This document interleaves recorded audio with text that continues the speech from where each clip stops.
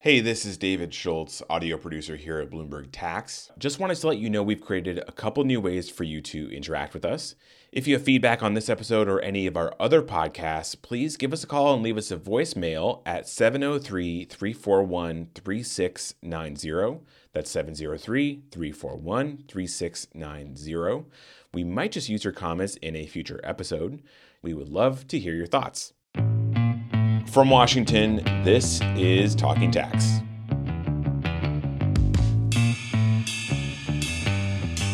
Well, we've been talking about it for a while now, but it seems like it's finally looking like maybe it could possibly happen. The wealthiest countries on the planet, also known as the G7, have converged on how to tax multinational companies and at what rate. But they went even further than that. In addition to reaching this consensus after years and years of negotiations, the G7 countries also agreed to eliminate digital service taxes. So now that's the end of the story, right? Happily ever after. Not even close. The G7 now has to get the backing of another 132 other jurisdictions in a meeting later this month.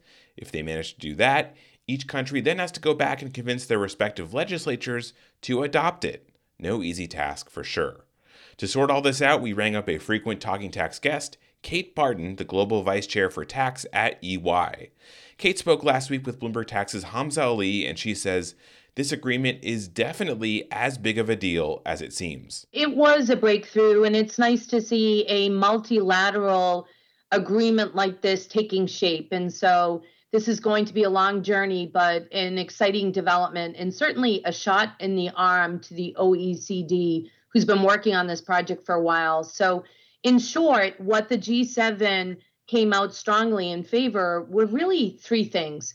One is that they want all countries around the world to adopt a minimum tax, and their suggested rate is 15%. And so, global minimum tax of 15%, sort of getting away from what some will call the race to the bottom to more of a race to the middle, if you will. So that was point one. Point two is, as part of this, they would like all countries around the world to drop their digital services taxes. So that's a big development. Many countries around the world have had these types of taxes. Some of them are actually just enacting them, like Canada.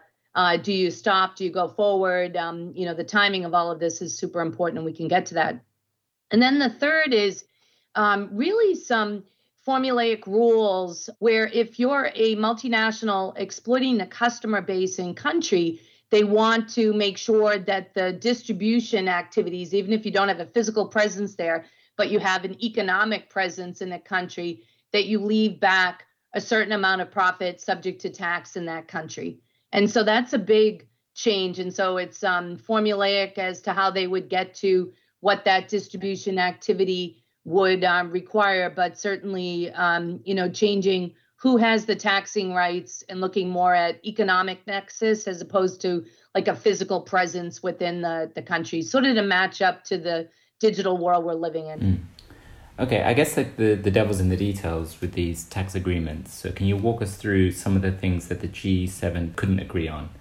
Are there things that they punted to later negotiations? Yeah, so this is a journey and a process, and so you can imagine each tenant that I just went through has different reactions around the world. There are some countries, let's take the global minimum tax, some countries around the world that have and have had for a long time a philosophy or on their tax policy where lower tax rates are what they wanted. Let's say a 12.5% rate, and their philosophy was to tax the wage earner instead. So have corporations come to their country, smaller countries have to attract companies to come. And so they felt that the better base to tax were the wage earners. And so they'll have to change. They'll have to up their corporate tax rate or give it some serious thought on this. So everybody has different reactions. The timing of how all these provisions get done, because remember, the G7, ultimately this will go to the G20 this summer in July. And then the OECD has to implement or come out with the final framework in October. And then what has to happen is countries around the world need to enact their own local legislation. So you can see this is a long process. So if you have a digital services tax in a particular country, when do you shut that down if you don't have the revenue source coming in from the other two aspects of the program. So you need to make sure that, everybody's revenue starved because of the pandemic. The timing of all of this was not addressed in the communique. They said this just needs to be carefully considered. So you can imagine how much work still needs to happen. And then don't underestimate, every country has to go through their own legislative process to adopt this. With all this sort of focus on getting a deal, and now that we're sort of closer to a deal, is there a question around the challenges that implementation could have? Are there any big ones that you see? And I'm talking globally, either in the US, Europe, anywhere. Yes, I think what's interesting is these are all global governing bodies, and then they'll come out with a framework. It's sort of like artwork. Everybody sees different things in a beautiful painting, right? And so, everybody will look at this framework, and it's not going to be every little detail in the framework, and then countries will take this and implement. And I think the biggest fear of the multinational, regardless of where it's headquartered, is will there be double taxation? I think most multinationals are expecting taxes to go up some, but they still want to be viable. They want to make sure they can pay their wage earners, competitive earnings, wages. And so they need the money to do that. And so if they have to pay it all in taxes and have double taxation, that would be terrible. I think that the multinationals are all digesting it. Most of them are modeling it out, and they're thinking about, when's this going to get implemented? How do they make sure that their C-suite understands the ramifications? Because it's creating uncertainty. How do you reflect that in your financial statements? Do you caveat that the rate could be going up, that digital services taxes, which are taxes on gross revenue for the most part, they're still intact until they get eliminated? So that you can imagine, they're trying to, meet each quarter's public disclosures for the larger, public multinationals. And so a lot of this is modeling, communicating, and then getting their voice heard with their legislative bodies so that everybody's thinking through. There's also, different industry groups that are trying to get themselves carved out of certain aspects. So that's also going on. So, for example, the financial services industry wants to be carved out of this distribution profit component that I had mentioned earlier.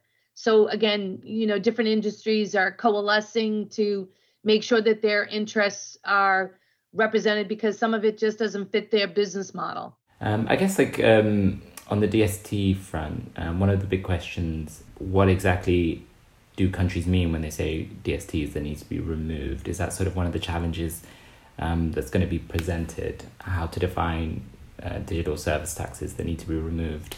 Yes, I'm sure that right now some countries will say, is this really a digital services tax or is it something else? Will it just be change the name, or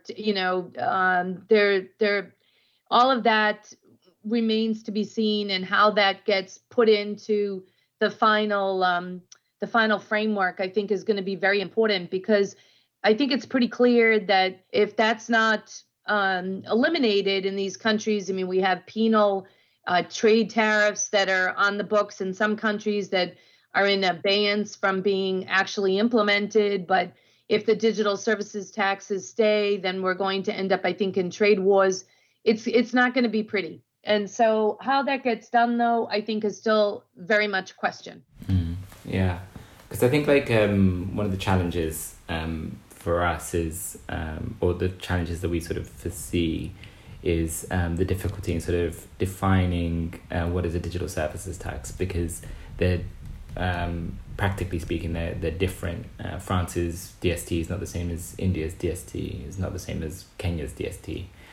I guess another question I sort of had about the G7 agreement is how much is it reflective of the wider inclusive framework? So there are some differences in the G7 communique from what was covered in the OECD project, but I think that'll be some of this summer work, is I think that they'll try to align. I think we'll look at what the G20 comes in at in July. So they're meeting in July. And so, there's an expectation that they would build on what the G7 has come in, probably incorporate more feedback from the multinational community as well as governments. I mean, governments are weighing in on the G7 on, communique. And so I think that the OECD will attempt to embody all of this great feedback and come up with an inclusive framework and something that hopefully every country that's a member will enact. That was EY's Kate Barton speaking with Bloomberg Tax's Hamza Ali. You can find up-to-the-minute news on the latest tax and accounting developments at our website, news.bloombergtax.com. That website, once again, is news.bloombergtax.com. And if you want to chat with us about what you just heard or about any other tax topics, reach out to us on Twitter. We use the handle @tax. Talking Tax is produced by myself, David Schultz. Today's episode had some special assistance from Meg Shreve. Patrick Ambrosio is our editor, and our executive producer is Josh Block. From Washington, I'm David Schultz. Thanks for listening. For our next season of Uncommon Law, we're looking at the regulatory future of big tech. The giants need to be broken up. Facebook, Google, all of them. Is big tech impinging on your right to free speech? They've had unchecked power to censor, restrict, edit, shape, hide, alter. Misinformation, disinformation. It's like a big Venn diagram. We do not want to become the arbiters of truth. We're calling this series Unchecked. Just search for Uncommon Law wherever you get your podcasts.